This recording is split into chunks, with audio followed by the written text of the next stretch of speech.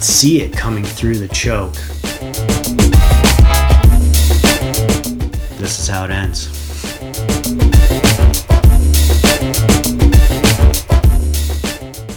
Welcome to episode 2.16 of the Avalanche Hour podcast. I'm your host, Caleb Merrill. The Avalanche Hour podcast is presented by TAS GazX, an avalanche of solutions, with additional support from Black Diamond Peeps, Live, Ski, Repeat, and 10 Barrel Brewing, drink beer outside. The goal of this podcast is to create a stronger community through the sharing of stories, knowledge, and news amongst people who have a curious fascination with avalanches. Well, it's been quite a season for the podcast. It is bittersweet for me to say that this will be the last episode of our second season. I'd like to throw a huge shout out to everyone who has made this endeavor a success. Thank you for listening and supporting our common goal of creating a stronger community within the snow and avalanche world that will hopefully bring about a better awareness of staying safe while working and recreating in the snow and avalanche environment. I can't think of a better feeling than skiing cold, deep powder, especially when I know that I am making safe decisions based on good evidence. It sure is hard to sift through all of the human factors, keeping my emotions and ego at bay, maybe deciding to turn around when I have a bad feeling even when I am seeing others get away with skiing rad lines, or perhaps having feelings of FOMO while I wait things to settle out for a couple of days. I hope through this podcast we've collectively increased some awareness, raised some questions, answered some questions, and created some discussion. Thank you to all of the contributors of the podcast. We value the time you took to share your knowledge and experience with the greater community.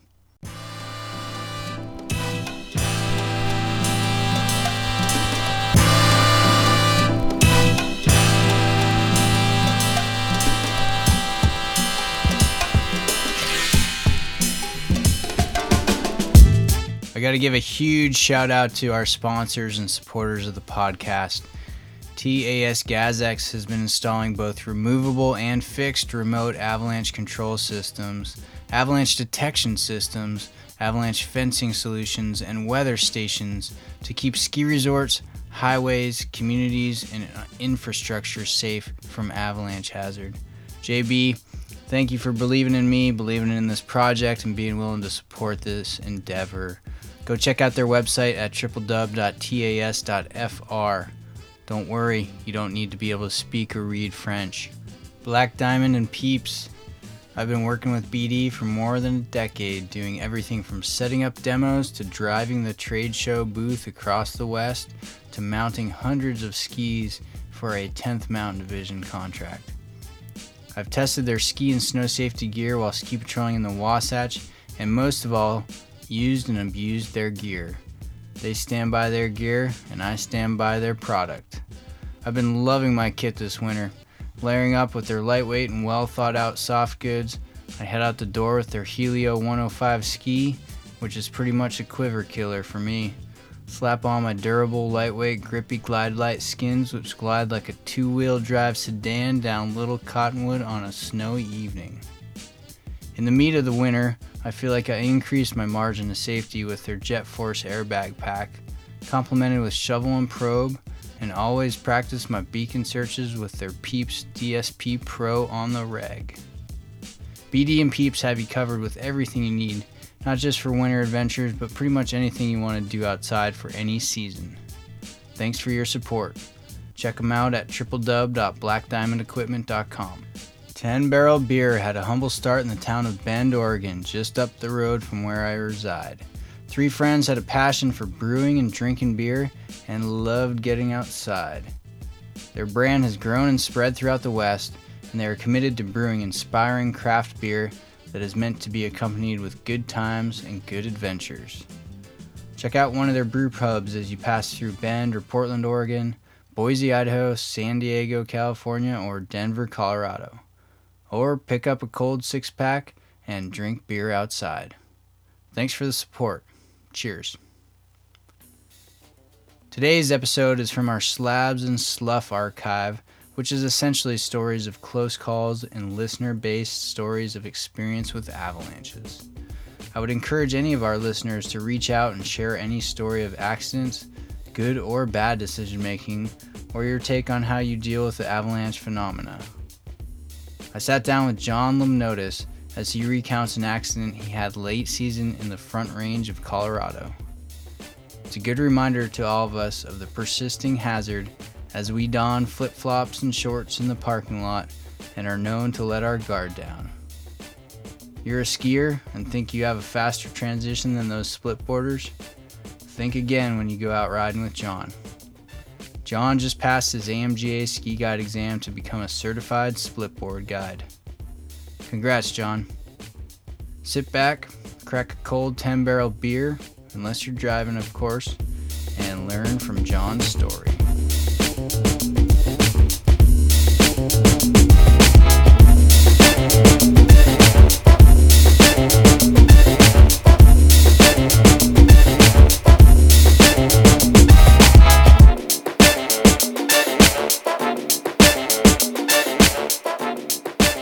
All right, John Lemnotis, thanks for sitting down with us today. Thanks for having me, Caleb. So, John, could you just introduce yourself, give us a little bit of history of what you do in the mountains? My name is John Lemnotis. I'm 32 years old, currently going through an AMGA progression, aspirant, splitboard guide. I've completed my rock guides course, alpine guides course, ice instructor course, and hopefully will one day achieve IFMGA status. I guide locally in the Wasatch in Utah, outside of Salt Lake City, for Red River Adventures and Transcendent Tours.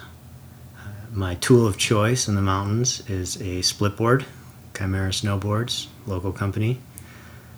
And I've been involved in the backcountry since I moved here after college in December of 2009. My first avalanche course was February of 2010, and I've gone through the AAI, completed a level 3 avalanche course, shadowed a couple of ARI courses, and am pursuing avalanche education in addition to the guiding that I do. Nice. I'd like to add John lives full-time in his van, which is super sweet. I've heard everyone lives in a van now, so it might not be as cool as it used to be. Right. So John's here to talk about an incident that he was involved with outside of Frisco, Colorado. So set up the day for us. What was the day like? It was the end of May. May 31st is when the accident actually took place, 2015. So a couple of years ago. Side note, my birthday is on May 29th. So I was in Colorado visiting a good friend and mentor in many ways, doing some rock climbing and backcountry skiing. A couple days prior to the accident, we had skied off of Quandary Peak, a beautiful 14,000 foot mountain with excellent ski descent, and it was basically the type of day that dreams are made of in the spring. That's why you go to Colorado in the spring. So we had a lot of negative reinforcement that we had a few good days in the mountains leading up to the accident. There was a party of 6, myself and 5 others. We showed up at the trailhead expecting a party of 4, and 2 additional friends came that day. One person in the group had forgot their ski pants. We got a little bit of a late start as compared to what we wanted to, maybe a half an hour to an hour behind. At the trailhead, there was evidence that it had rained the night before, and we didn't see that in any weather reportings or observations. Avalanche activity was pretty low from what I recall. Standard spring scenarios where late afternoon you have wet slides on any sunny aspects, things of that nature. Pretty common. Get up early, leave early. Was there any freeze overnight? Ascending the route from the trailhead we left at, there was a poor refreeze down low, but the run was north facing, so we had a bit more confidence that the run would be in better condition than where we ascended. Mm-hmm. As we moved toward the tree line, the refreeze started to get quite a bit better, down to a few inches below the surface snow, so that was reassuring.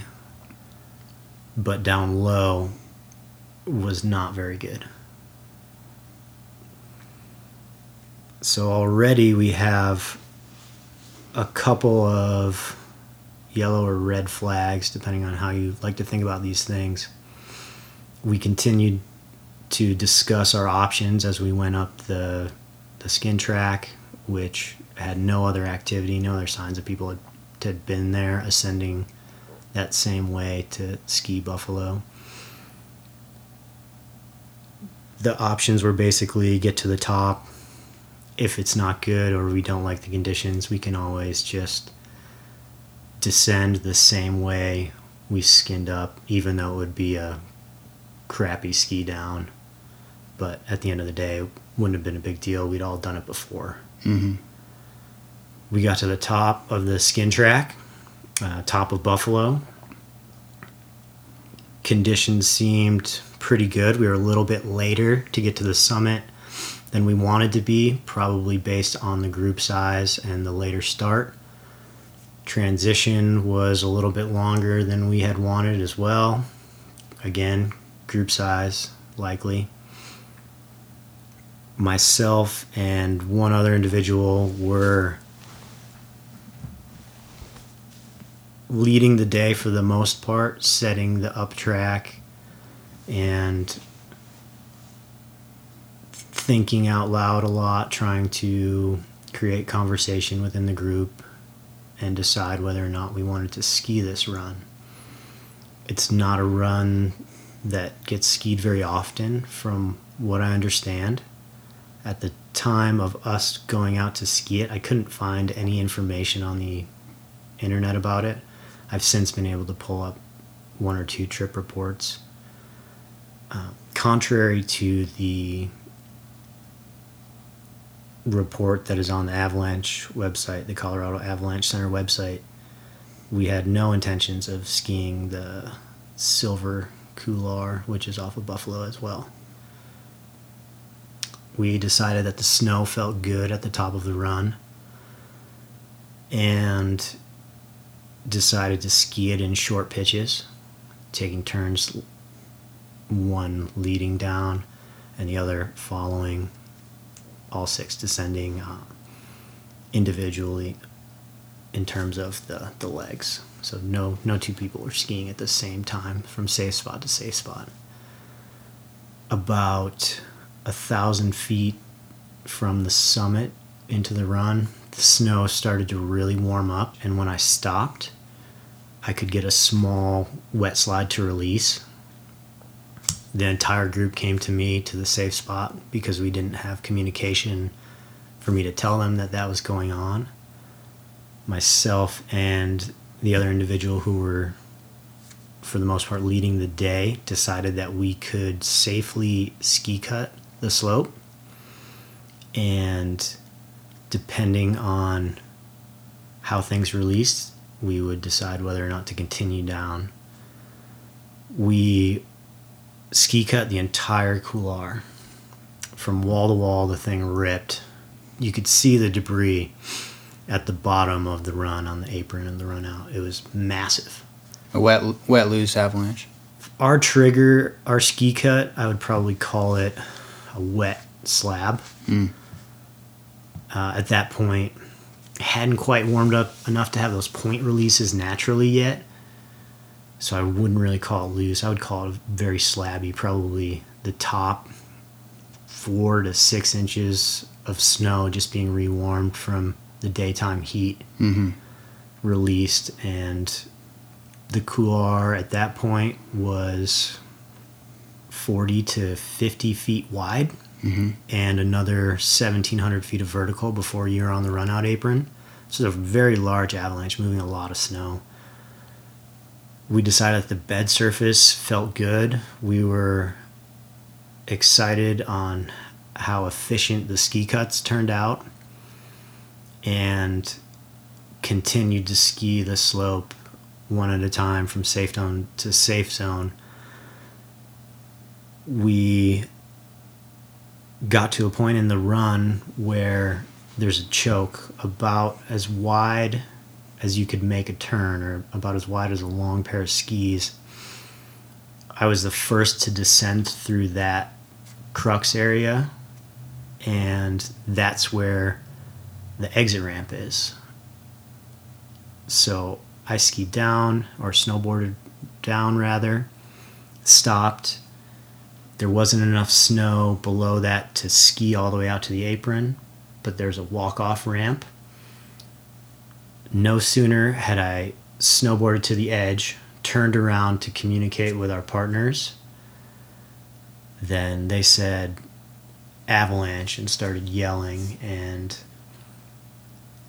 I could see it coming through the choke, but the choke being so narrow, it just created a lot of energy, very localized, and I had nowhere to go. The bottom of this run is an 80 to 100 foot cliff if you're not on the walk-off. So I dropped to my knees, laid on my stomach, dug my snowboard edge in on my toe side. I did not have an ice axe with me or any type of tool. And I watched the snow just come at me, and I thought, this is how it ends. I felt my snowboard hit rocks. I distinctly remember twice feeling impact on my legs and feeling the metal shear against a rock face, and I lost consciousness, and I came to. My friends and partners tell me it was about a minute later, after the snow had stopped going over the cliff. They still had a visual on me. I was not buried. And I yelled up to one of our partners, and I said that I was okay. I knew that something was wrong with my leg. I could feel painful sensation, but it wasn't enough to stop me from moving. I landed with my back down the slope. One leg was buried up to my knee, the other up to my ankle. I pulled myself up, unhooked my boots from my bindings, dug my snowboard out, and I moved out of the danger zone from any hang fire that might come down as quickly as possible. I hobbled on my leg, not knowing really what was wrong. I just knew that something wasn't right, pain in my knee, and could communicate with my partners through yelling and cell phones, deciding that there was not a safe way for the other 5 partners to get down to me. They reascended the slope, and before doing that, initiated the call to search and rescue. Search and rescue then called my cell phone. Luckily, we had cell phone communication there, and started the rescue response. I was very nervous and scared, and for some reason didn't like the safe zone that I had moved to initially, and the adrenaline had started to wear off. So I moved myself 100 meters or so to the skiers left of the runout zone for the Avalanche, and I would scooch on my butt and then pick up my leg, move my leg to the side, and then scooch on my butt again. And during that time, another massive avalanche came down, far larger than the one that had swept me over the cliff. It continually flowed over the cliff for more than a minute with large volumes of snow. And that happened again later in the day. And the whole time I thought that there was just going to be the bodies of my partners coming through there as well, not knowing where they were on the slope, how they were reascending. So it was very nerve-wracking for me, not knowing how I was going to get out of there and how they were doing, trying to conserve my cell phone battery, not knowing if or when someone was going to come help, trying to think about what I was going to do to just make it through the night. It ended up being 6 hours before search and rescue made it to me. It was starting to get dark. It took another 6 hours to make it to the trailhead, and they brought me directly to the emergency room from there. Every one of my partners had made it to the top of the ski run safely and descended back to the cars the way we had come up. So these avalanches were naturals, or were they triggered by somebody in the party? Natural avalanches. Mm-hmm. Wow, it's quite a story, John. What were the injuries that you sustained? I broke my tibial plateau, tore my meniscus, and I had a minor concussion. Other than that, I was alive and well. Were you wearing a helmet at the time? Yes. So the rescue party ascended from a different trailhead than what you guys ascended earlier that day? Correct. Our tour plan had started at one trailhead and was going to end at a different trailhead due to our ascent route and our descent route. The ascent was up the southeast side of the mountain. The descent was down the north side of the mountain. What are some lessons learned from this accident, John? When I think about the events that happened and the tools that we were trying to use, I had used many of those tools before, including ski cuts mainly. What they teach you about ski cuts is if you're going to make a ski cut, you have to be willing to take the ride if you screw up. Luckily, we didn't take the ride from 1,700 feet up that ski run, or else it would have been a really bad day instead of just a pretty bad day. Mm-hmm. Earlier in the spring, I was touring in the Wasatch in a pretty well-known area called Wolverine Cirque, and I use ski cuts in that terrain in the spring on a fairly regular basis. If the situation warrants the use of that, there's a couple of chutes where you can put a clean, good, safe ski cut in, or put a rope on and make a ski cut, rip the whole slope and ride the bed surface. And that is a tactic that I had used just a few weeks prior, but on a much smaller scale. The couloirs in Wolverine Cirque are between 700 or 800 feet long. We're not talking about a ski run that's almost 3,000 feet. There's a huge difference in that. And our application of the ski cut on Buffalo, we failed to think about the 1,000 feet of snow above us that we had already skied. As the day was heating up. Exactly.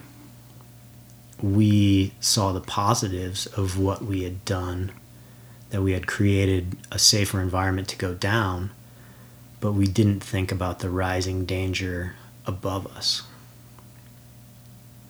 So looking at the whole picture is something that we could have done better. And I think that's a major issue in why the accident happened. You can't fight the conditions that the mountain is giving you or showing you. In that case, it was all over the mountain. It was talking to us. It was telling us that we shouldn't be there. As soon as we cut that slope and saw it release so easily, we should have said, well, fuck it, let's go drink some beer. Let's turn around and après. Given the time of day that the rest of the party ascended back up to the top, they were in some potential hazard there too, I would think. Absolutely. They said that they did not notice the same avalanches that I saw from the bottom, which caught me by surprise because from my perspective, they were massive avalanches.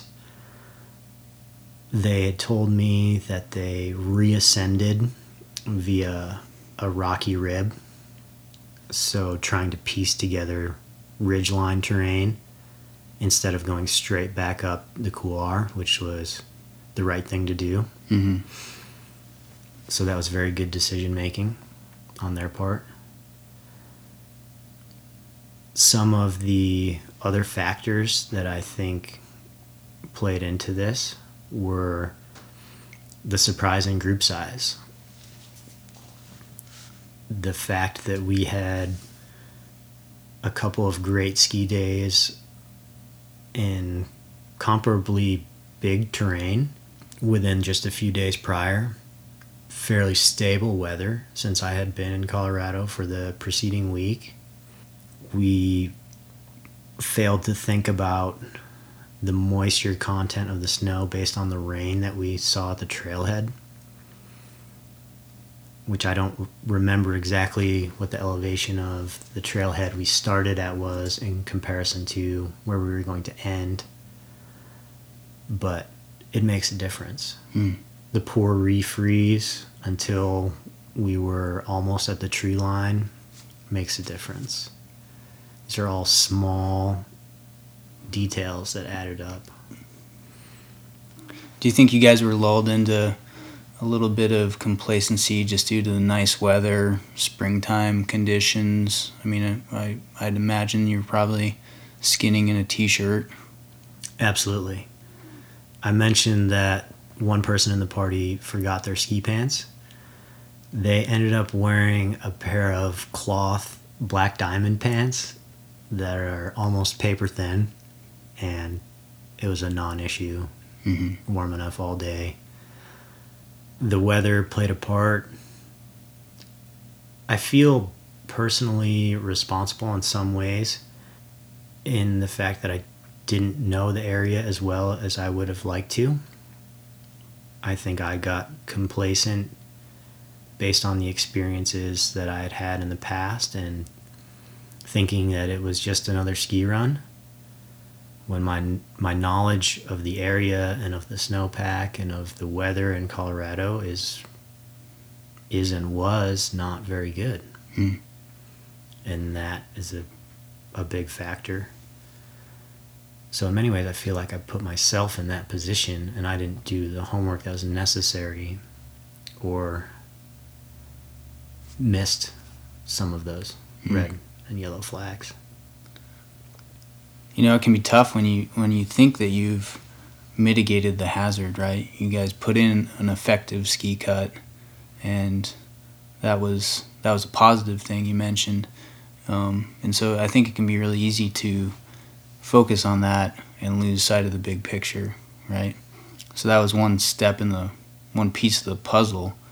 But like you said, it's really important to slow down at that point and look at the big picture. Absolutely. I think that you can use the same process of thinking for other snow tests as well, because what you're essentially doing with a ski cut is some sort of snow stability test. Mm-hmm.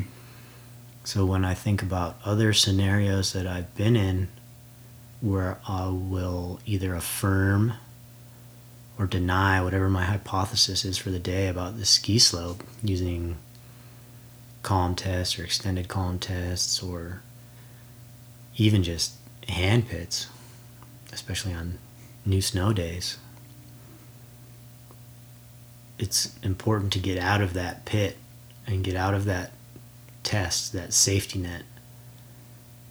Sure, you could have gotten the result that you wanted to see, but did you get it because it was the right result, or did you get it because you wanted that result? Mm. And that one micro feature or test doesn't mean that on a macro scale your whole day is going to go the way you want it. That's a really good point.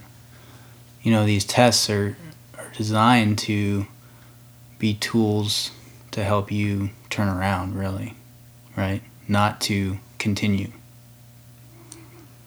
I agree with that, and I probably wouldn't have agreed with that statement 5 or 6 years ago, Mm-hmm. which is interesting in the way we change our thinking. Mm-hmm. The way that I've used snow stability tests in the past couple of years since the accident, and the way that I try to approach ski runs, especially ski runs with larger consequences, has changed since that run. I'll find myself not going out and seeking out that kind of terrain very often anymore. It has to be forecasted for very well. It has to be the right day. And sometimes that's tough in the Wasatch with all the user traffic that we have here. But I don't want another experience like that. Yeah, I'm sure it was tough for your partners too, feeling somewhat helpless to not be able to get down to you, you know. That's a pretty tough aspect of it. Absolutely. I have to say a huge thank you to a couple of them in particular for helping me immediately after the accident. They met me in the emergency room and took me back to their house, drove me to surgery 2 days later, helped me start the recovery process in Colorado at their house, cooking me breakfast, lunch, and dinner, helping me do band exercises and start rehabbing immediately just to try to keep my mental status where it needs to be, just to be positive. So you know who you are. Can't say it enough. And can you talk a little bit about the search and rescue organization that helped you out? Absolutely. So I have mixed feelings about this, whether some people will agree with what I'm going to say or not. I'm going to say it anyway. I value search and rescue and what they do, and they put their life on the line when people like me or others have these sorts of accidents, and I can't thank them enough either. I think the process could have been smoother. I have a fair bit of training in these areas, so I like to think that I gave clear, concise, good information, as well as my partner who had communicated with search and rescue.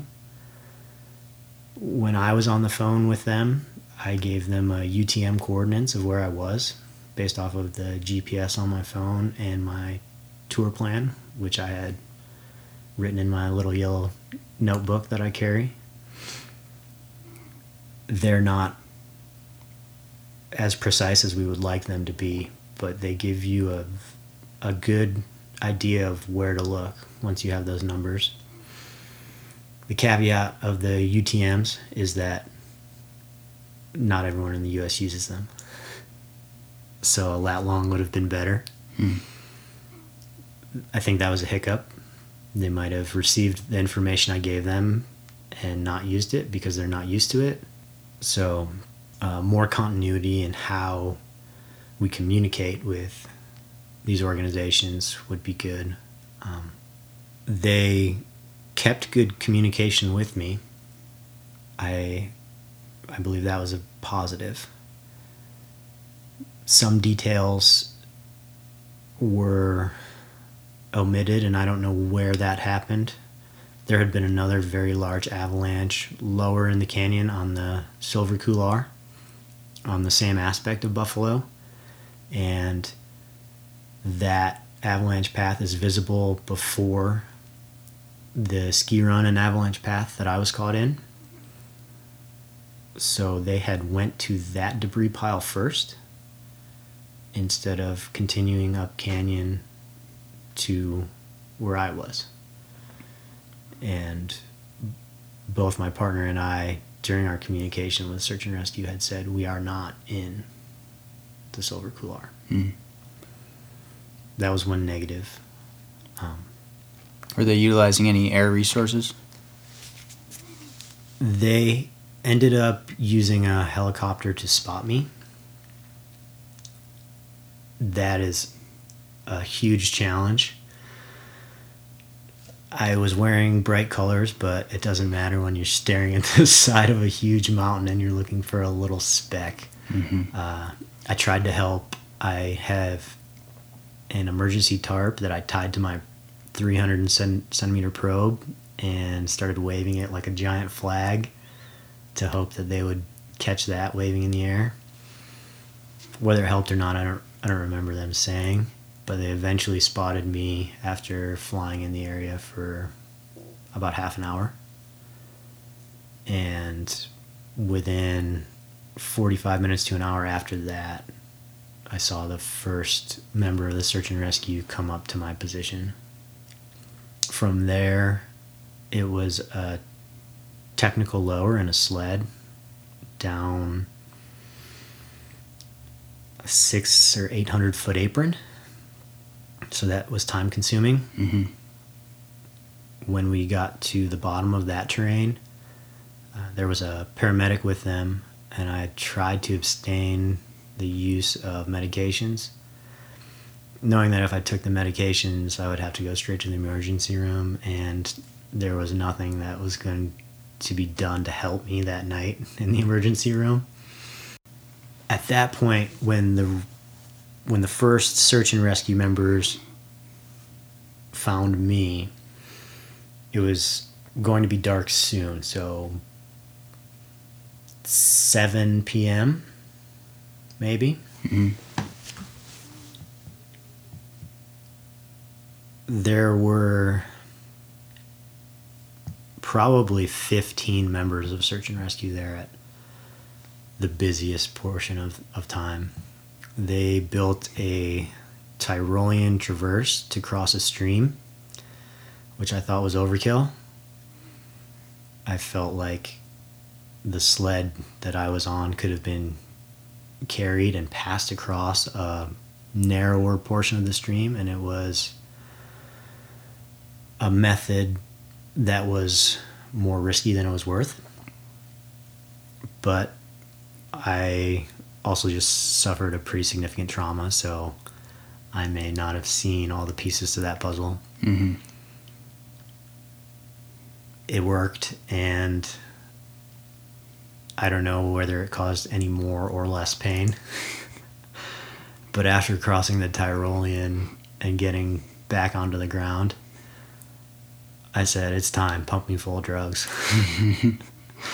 So the paramedic looked for a vein, could see a lot of veins. I have pretty good ones.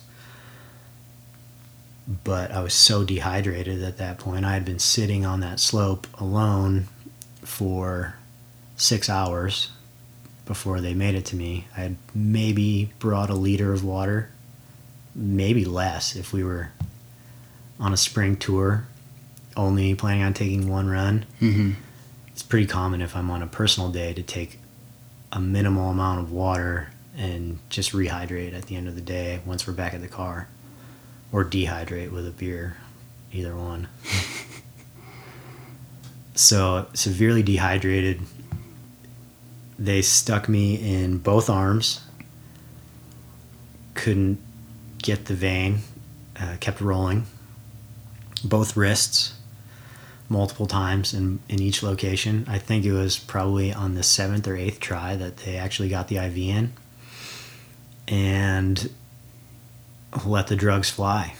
And it was a tough descent out the trail. The trail was not completely melted out on the exit. They were using a litter that had a wheel underneath, so they were rolling mostly, just stabilizing on the sides. Had 3 to 4 people on each side at all times, extremely safe. I felt secure with all of that, and can't thank them enough for getting me the hell out of there that night. It was dark shortly after we finished the Tyrolean, and some of the members had to get out, go to work, do whatever they had to do. Thank you all for your help. And thank you to everyone who stuck with me the whole way, especially the paramedic. I forgot his name at this point, but that day I remembered his name really well. I would just yell his name and ask for drugs. At one point, he said, "I can't give you any more of this morphine," or whatever it was he was giving me. I'm trained as a pharmacist as well, so I said, "What else do you have? I know you can give me something else." So we talked for a minute, and I got something else. It was the most pain I've ever felt in my life, through no fault of theirs. Right. Made it to the trailhead where an ambulance was waiting in a neighborhood. There's people outside holding their dogs, just watching what was going on. I probably would have been doing the same thing. At about midnight, maybe a little after midnight, we were at the emergency room shortly thereafter, and I had an MRI, x-rays. They said, "You need to call this orthopedic." Did my research and decided that I would have the surgery in Colorado. And 2 days later, I was under the knife. Wow. Well, thanks for sharing your story, John. I'm sure you learned a lot, and it seems like your mindset has changed a bit since this accident, and I think that's a good thing. That's a positive outcome, right? I think so, and I just want to reinforce the fact that it doesn't matter how much experience you have in the mountains, because every day is different and every mountain is different, every ski run even. Be humble, never be afraid to turn around, to tell your partners what's on your mind. If you don't have a good feeling about something, it doesn't matter. You have to be able to talk to who you're with and be very objective in why you're doing the things you do. Since the accident, I've been to places like La Grave and Chamonix and Alaska, and compared to the terrain in Colorado, that's on a different level. And I was legitimately scared in some of those places because of what had happened. And am I making the right decisions in this terrain? Because I saw what could happen in that terrain. So don't be afraid to say no. There's always another day. And a good life in the mountains is one that you can enjoy for a very long time. So be safe out there. Have fun. Great. Thanks, John. Cheers. See ya.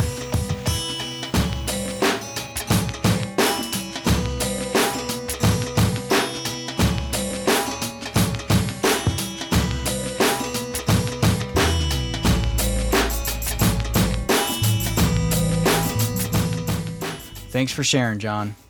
It's stories of close calls like these that we can all learn from. Please reach out to me from my website, www.theavalanchehour.com, to share your story with our community. Also, reach out if you have any feedback for the show. I love hearing from y'all. Please take some time to rate and review the show on iTunes, and of course, subscribe. I'll be setting up another fall road trip tour, including a focus on Colorado this year. I've already got some unsuspecting people on my list that I'll be emailing soon, but if you'd like to be on the list or have ideas of who you'd like to hear from, please contact me.